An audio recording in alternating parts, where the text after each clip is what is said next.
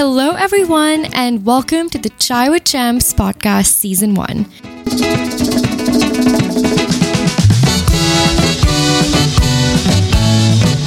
I'm Ritika Agrawal, your host, where I sit down and have a virtual cup of tea with some of the most inspiring and successful individuals from around the world. Join me as I delve into their stories, explore their triumphs and challenges, and discover the ingredients that help brew them success. Whether you're an entrepreneur, an artist, an athlete, or simply someone looking to grow and improve, you'll find valuable insights and wisdom in every episode. So grab your cup of chai, sit back, and join me on this exciting journey.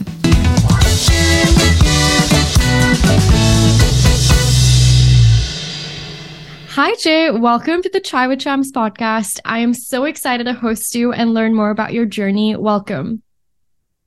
Thank you. I'm super excited to be here. A little nervous, but I always love these type of conversations. So I think don't be nervous. Before we dive into it, can you tell our audience a little bit about yourself? Yeah, of course. So my name is Choyce Tibbitts. I am a advertising strategist, specifically specializing in social media strategy at an agency called Deutsch New York. And I also am on the side a content creator, writer around the fashion space. So I do content across all the platforms: Instagram, YouTube, TikTok. I'm starting to get into. So you can find me at JTibbitts or at JChoyceTibbitts, depending on the platform and the channel. Amazing. I love that you wear multiple hats, and I think our audience is going to get so much out of this conversation. So I'm excited to get straight into it. I learned about you when I was in my MAID internship program. And for our listeners, MAID internship is basically a marketing and advertising internship program for college students. And I was a part of it in 2020. And you were a former intern thriving in the ad industry, setting an example for us to kind of follow your footsteps. And now fast forward to 2023, we're three years in. You're a part-time content creator, you're associate director at Deutsch, and you're attending fashion weeks across the globe. Can you tell us about that journey? When did you discover your passions, and how did you kind of go along that plan? Yeah, it's a bit of a wonky one, not necessarily a straight path, but I think that's always nice to know that you can kind of end up in one particular place, even if you kind of started somewhere else. And that's kind of my story. So rewind. Before I went to college and I went to school at Fordham University, go Rams, I went to school for global business, specializing in finance. So I actually wanted to go into finance, into investment banking, one of the reasons why I came to New York. But before that, in high school as a senior, so about 2015, I started a blog. Mainly because I actually realized that you can make money off of blogs by like linking things. I always was like interested in fashion. And it really someone told me about how like you could like kind of make like passive income by like just blogging and like linking things. And I was like, oh, that seems cool. That's kind of like what kind of got me into it. Really kind of no big strategy or anything, just kind of started it for fun. Fast forward, I go to school for finance, minoring in finance, but my like I went to school for global business and I concentrated in finance. So I did a bunch of gold internships. So I interned at Morgan Stanley, in, like an investment bank in Shanghai. And so I was doing all of this work in finance and banking. And then I realized, oh, wait, I don't necessarily love this. And so I took a gap year for like some personal health reasons. And then within that gap year, I needed to work because I was still living in New York. And I also just love working. And so in that time, I kind of doubled down on my interest in fashion. So I had jobs at Louis Vuitton. I was a client advisor there. I was a receptionist at the flagship Van Cleef & Arpels boutique in New York on Fifth Avenue. And then I also was a stylist at the Real, at their flagship store in Soho. And I did that over the course of like 12 months while I was in school. This kind of was the period where I started to do more of the content creation work a little bit more, just started taking it a little bit more seriously. I kind of left it on the shelf for like a few years because I was focused on finance and like going into banking and all of these things. And I thought, oh, like this like content stuff like that's not going to do anything for me. Fast forward, and I have friends who are full-time content creators, and we can see the industry where it is now. And I'm like, oh, maybe I should have kind of stuck with it. But hey, no regrets. And so at that point, I go back to school and I change my concentration from finance to consumer insights, so marketing, like marketing research.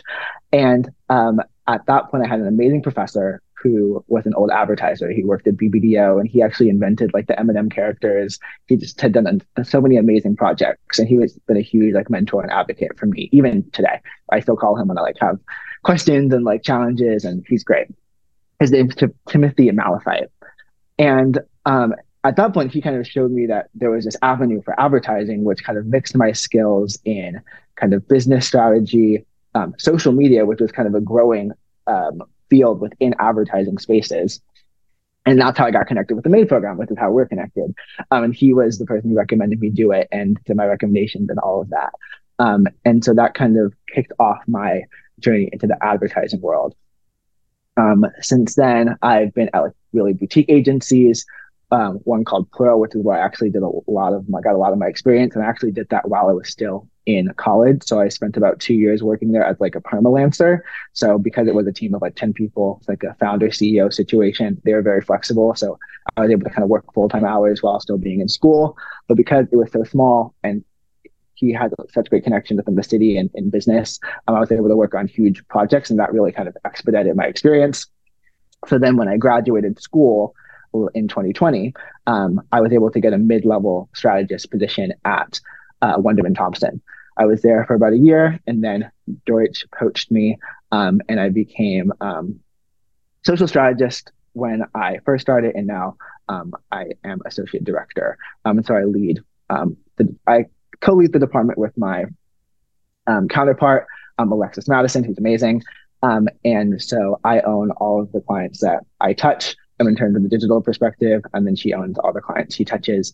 And yeah, it's been a bit of a kind of wonky journey, but it's been good nonetheless. I love that. Thank you so much for sharing that in-depth journey of going from finance to content creation to strategy and social media. Like, this is so exciting. And I know, like, personally, like, I'm in advertising and social media and all of that yada yada, which is always so exciting to be in. So it's exciting to see what you've done and what you've accomplished so far. But with accomplishments come challenges. And especially as a person of color, what were some of the obstacles you faced and how did you kind of overcome them?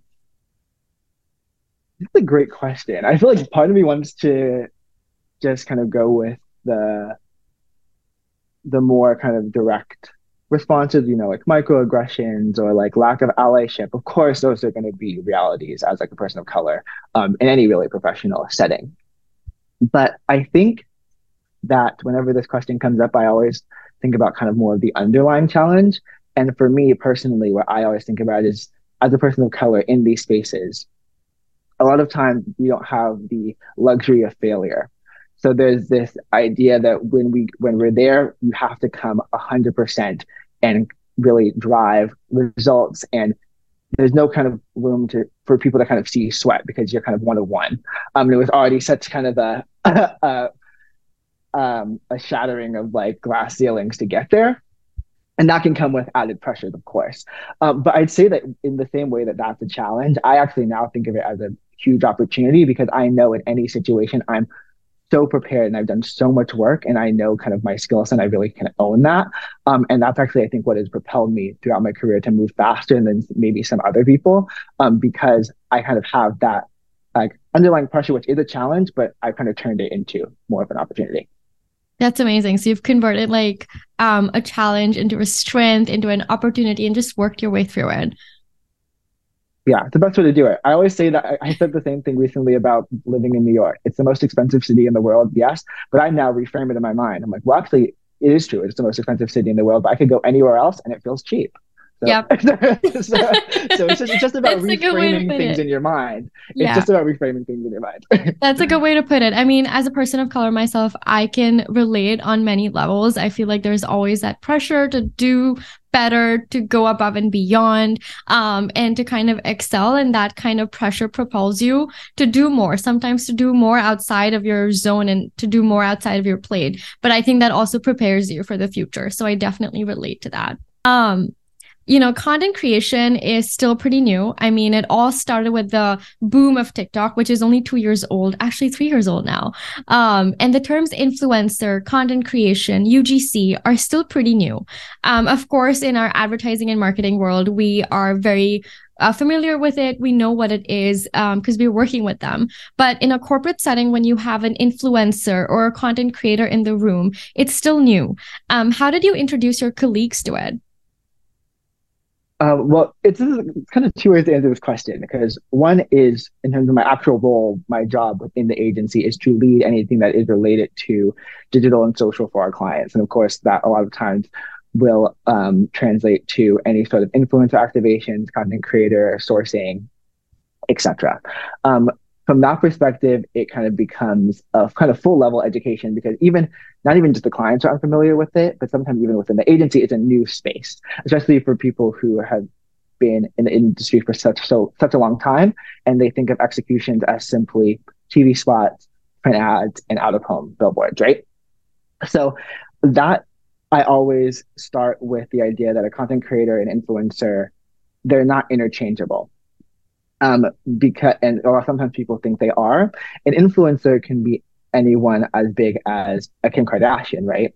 But someone who just can provide you with huge reach, has a big following, has gained trust with that audience, etc. A content creator can kind of span across a lot of different categories, and it's the overall bucket. And a content creator can range in size of following, can range in engagement, but they are people who actually are creating content all the time, consistently putting out content for people to consume organically, for brands, etc. I'd say that really kind of all of us, that everyone listening here is really a content creator in some way if you're on social media, right? Some people just capitalize on that content and kind of commoditize it a bit. And so that is where a content creator fits. A UGC creator, what I kind of love, and I love that this is a growing space, is someone who does content creation but can be invisible. There's someone who doesn't necessarily have to have a presence across social media, but they create beautiful content, and they do it in a very socially native way. And this has been really a big boom in the last few years, because big companies and big brands know that they can't put their flossy TV spots on social media. It's not going to translate. So you can hire a UGC creator who will create the content for you. You then own that content and you can run it as yourself. And you're just seeing their hands, you're just seeing their faces, but they aren't actually posting it on their own channels, and may just be an everyday person, but they've kind of turned that type of content creation into a business. So, and UGC, for those who are listening and aren't familiar, is user generated content. So it's exactly what it sounds like. It's where you get an everyday user to generate the content for you as a brand. That is such a good explanation. I feel like I learned a lot through that. Thank you. When you are, managing your clients, but you're also doing this on the side, how do you kind of manage the two when you're wearing multiple hats? I kind of, once again, a bit of a challenge, but I've also kind of seen it as an opportunity. I can kind of come to the table with a 360 view, an understanding of if we're sourcing talent or sourcing UGC creators, content creators, influencers, I do that work on the side within my work as a content creator in the fashion space. But I also understand the needs of a client and how, at the end of the day, you have business objectives, KPIs, etc. So I think that having that context when I go into client meetings within the agency, or just new opportunities that come through with brands that I partner with on my content creation side, has been a big benefit of kind of doing both of this kind of work. But kind of going back to the question about how I kind of manage it, I think it really just comes down to communication. And on top of that communication, it's understanding objectives. Because sometimes what someone says in the initial communication isn't necessarily the best way forward for what they want to achieve in the end. And they just might not be aware of that other road to get there that may be better and more efficient. And so understanding kind of what someone wants to achieve and what kind of the end looks like, what success looks like, is always really important. I always try to incorporate within my work with clients. Very interesting. And how do you kind of balance your vision when you're working with clients or say your audience's needs for that matter? How do you balance that? Um, and once again, I think it kind of is a good um, build on my last answer. It's understanding where the client's objective and your vision kind of meet in the middle. Like within a Venn diagram, where is that center point where both feel like they have achieved what they want? But the client kind of gets what they need from a real business strategic perspective, and like the creative vision is still pulling through. Like where you can kind of sit within that Venn diagram right in the middle is success to me. Gotcha. Thank you. Now let's move a little bit and talk about content creation 101. I'm sure a lot of our listeners are either wanting to pursue it, are content creators, or just are very excited to know more about that space. What are your 5 tips on how to get started as a content creator? I think the first one would be to understand what you're passionate about. Because at the end of the day, you're doing it all the time. You're really kind of commoditizing your life in a lot of ways. And so thinking about what you really just enjoy doing. On top of that, it's thinking about when you are starting, thinking about what people ask you about all the time. Like, what is that question that you get from everyone you know?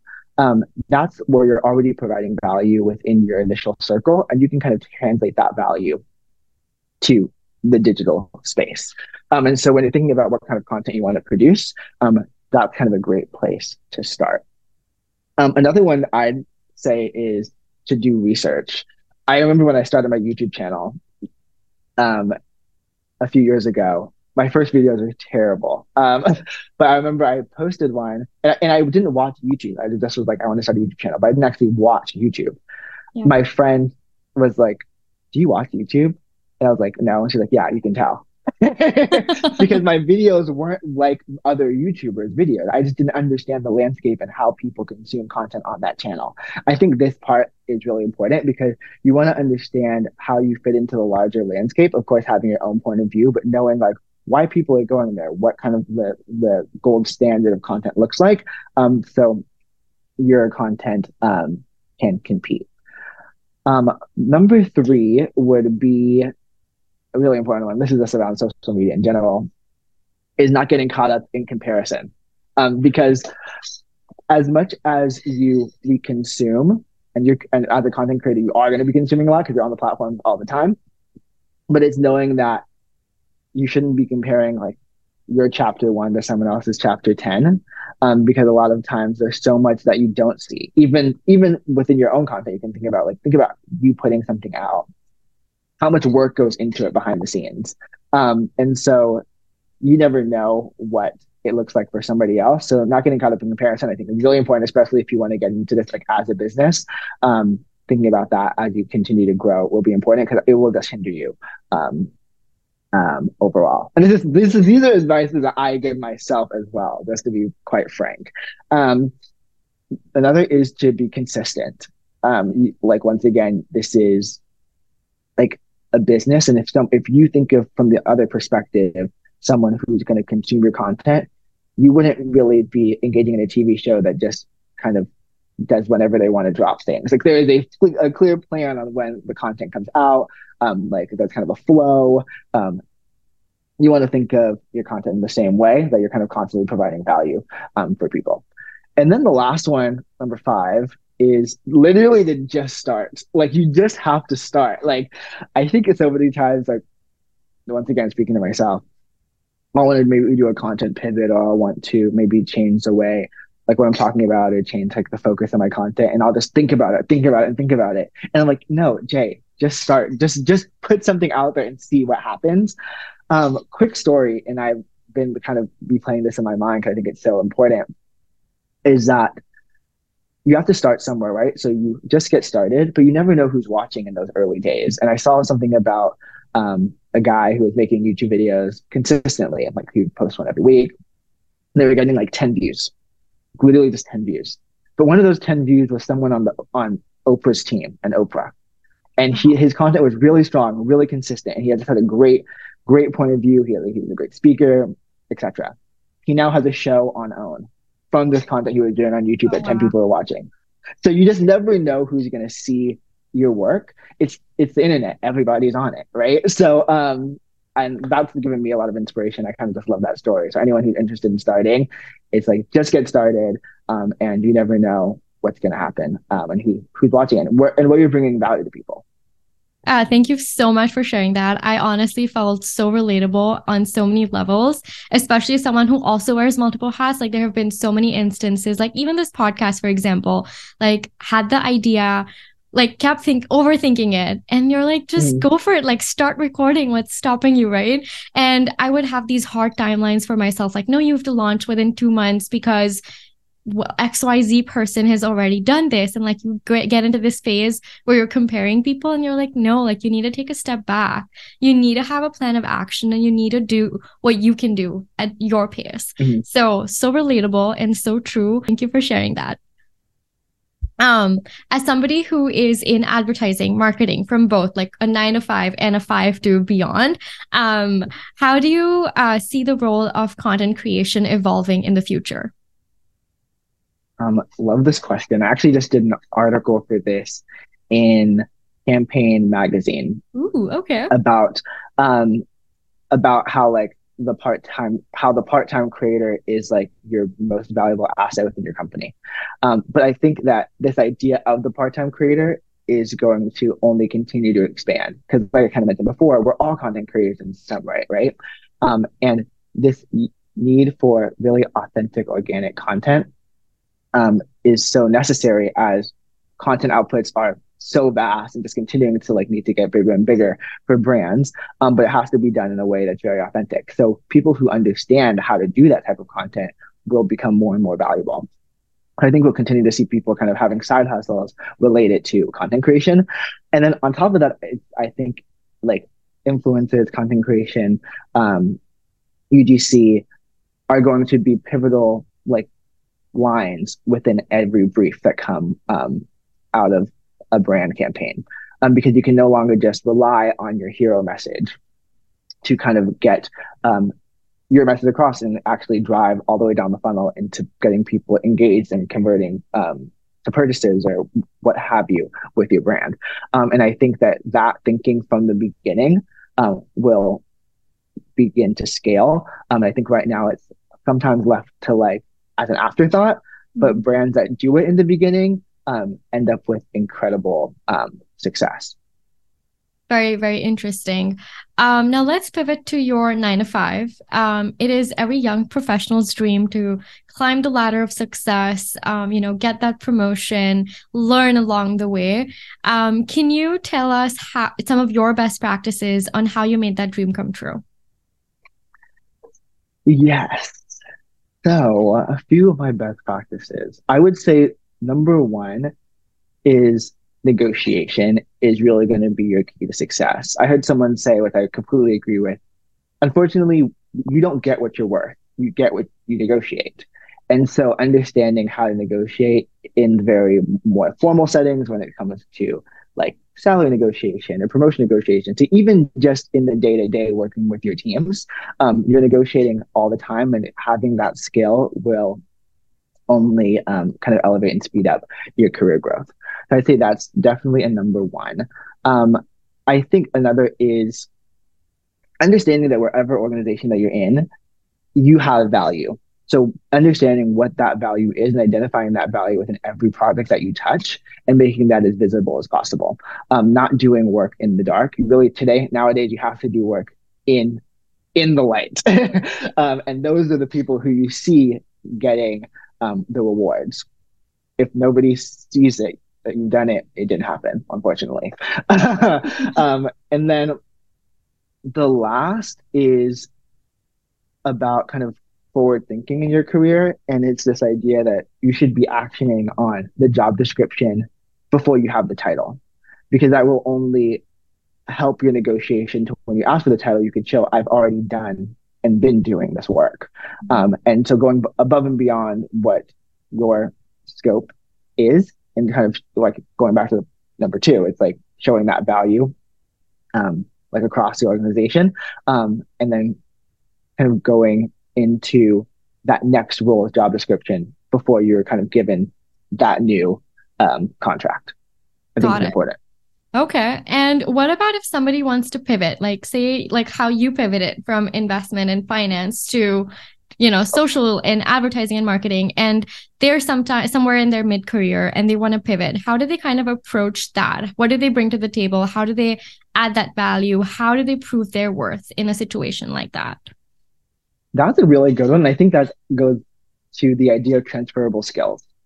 Just because something may seem completely disparate, there are actually so many um, transferable skills that you can take really from any position that are of value in another. So, for example, like my work as a content creator, it's in fashion. I don't work on any fashion related clients in my day to day. I work in financial. I work actually on financial services, like the fifth Okay. biggest bank in the U.S., PNC Bank. I work on skincare, CPG, a sports betting brand. I work on very much not in the fashion space, but I learned so much from the content creation work that I do in fashion that is transferable, especially from the role of like marketing on social and what performs well. And I can take that and translate it to any other client.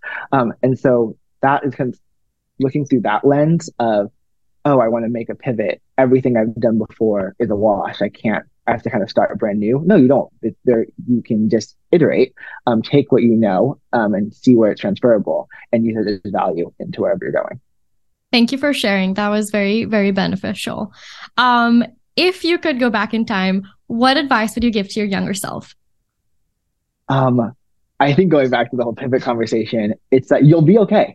It'll all work out. I remember being in my um professional and personal development. It was called PPD at Fordham, where I went in the office with my now like mentor, um, the head of that department, kind of where you kind of see where um you are going to be after school, kind of what route you want to take, what career options there are for you, being like so stressed out because I couldn't see how like all of these different random things I was doing were going to come together in a way that made sense. And like, if I can have a job after college. And looking back, going back to the transferable skills answer, there are so many things that seem incredibly different incredibly kind of random that I've done throughout my life that are so valuable to what I do now. I think a good example is when I worked at Van Cleef and Arpels. At Van Cleef and Arpels, I was on the reception team. And for those who don't know, Van Cleef and Arpels is like one of the prestigious high jewelry companies, similar to a Cartier, but kind of like next level, like a brooch is $1 million. And I was in charge of kind of organizing the boutique. In terms of like when the clients came in, making sure they were brimmed to the right sales associate. There was like a whole like Sudoku chart of how that was done, doing kind of the like soft skills of getting coffee and like talking to the clients while like their sales associate went to go get pieces and hosting with events and showings. That job actually, I always say, has taught me the most because it was the most highest level of client services. And within advertising, we are in a client services business. Yep. So it's always, and I've always been told that like, I have this, I'm the kind of most client friendly strategist. And I always say, oh yeah, like I've done a lot of client services work in the past. And so I have that understanding of how you engage with people. And that came from a jewelry company, working at a jewelry company, as like a receptionist. But it was a huge life lesson that I've taken into my role in advertising.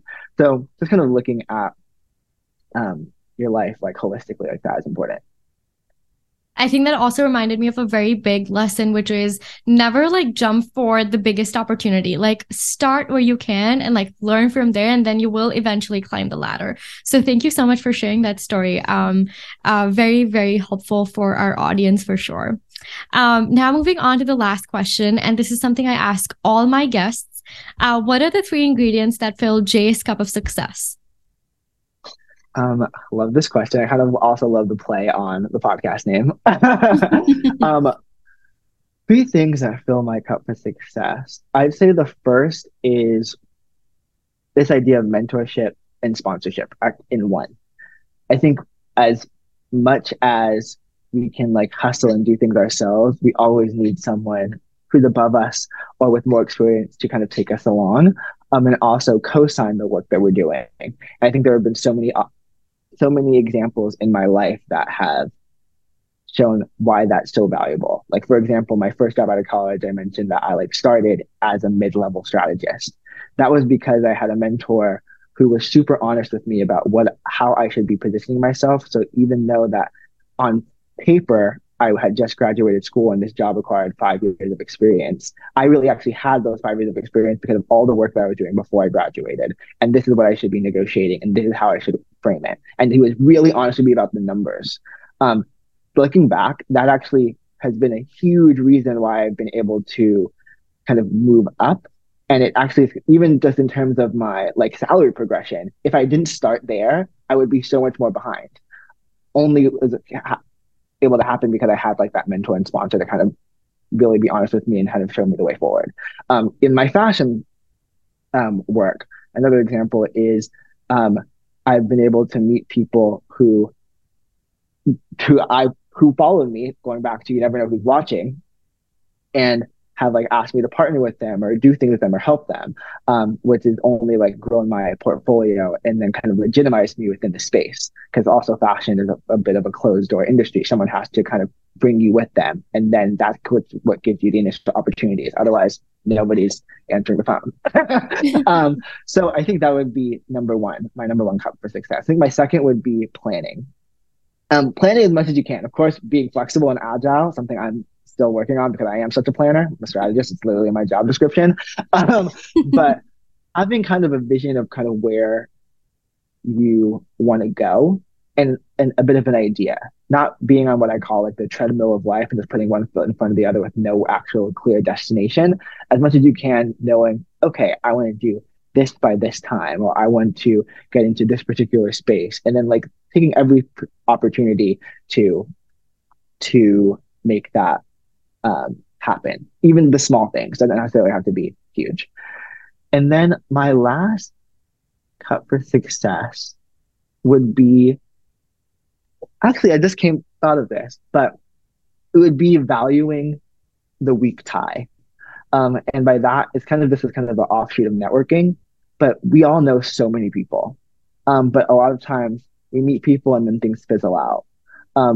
I make it an effort to always nurture what I call weak ties, where it's a simple commenting on someone's LinkedIn post, or if you think about them, sending them a text, making sure that the relationship is always there in some way, because you never know when someone could be helpful to you or you need to ask for a favor. And when you always have that weak tie there, it doesn't feel as self-centered. There's already a relationship built, but it's something that you have to work on, because nobody wants to be like contacted years later, like, hey, can you help me with this? When you haven't talked to them forever.